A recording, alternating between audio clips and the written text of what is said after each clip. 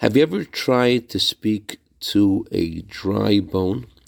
Good morning. A colleague and cousin of mine, Rabbi Yosef Levin, was sent by the Lubavitcher Rebbe to Palo Alto some decades ago, and he was going through a crisis. And at that time, he decided to visit the Rebbe. And the Rebbe held a public gathering and was talking about the vision of Ezekiel, and how God told Ezekiel to go into a valley of dry bones, and he should tell the dry bones to listen to the word of God.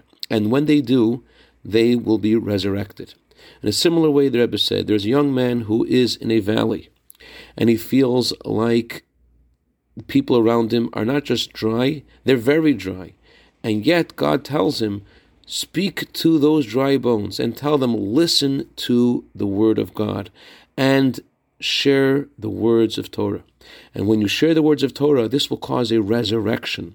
And indeed, decades later, we could see the resurrection and the rejuvenation of Judaism in Palo Alto and the entire region as a result of the Rebbe's prescient words. In a similar way, this week's Torah portion talks about the sin of the golden calf.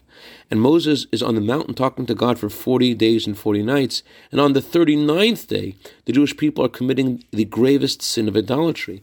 And despite the fact that this is such a grave sin, what is God doing at that moment? God is teaching Moses the Torah in order for Moses to transmit those words of Torah to the Jewish people who are at that moment serving idols. God gives Moses the tablets to give to the Jewish people who are at that moment serving idols, which tells us that we should never judge another person and we should share whatever we have to share.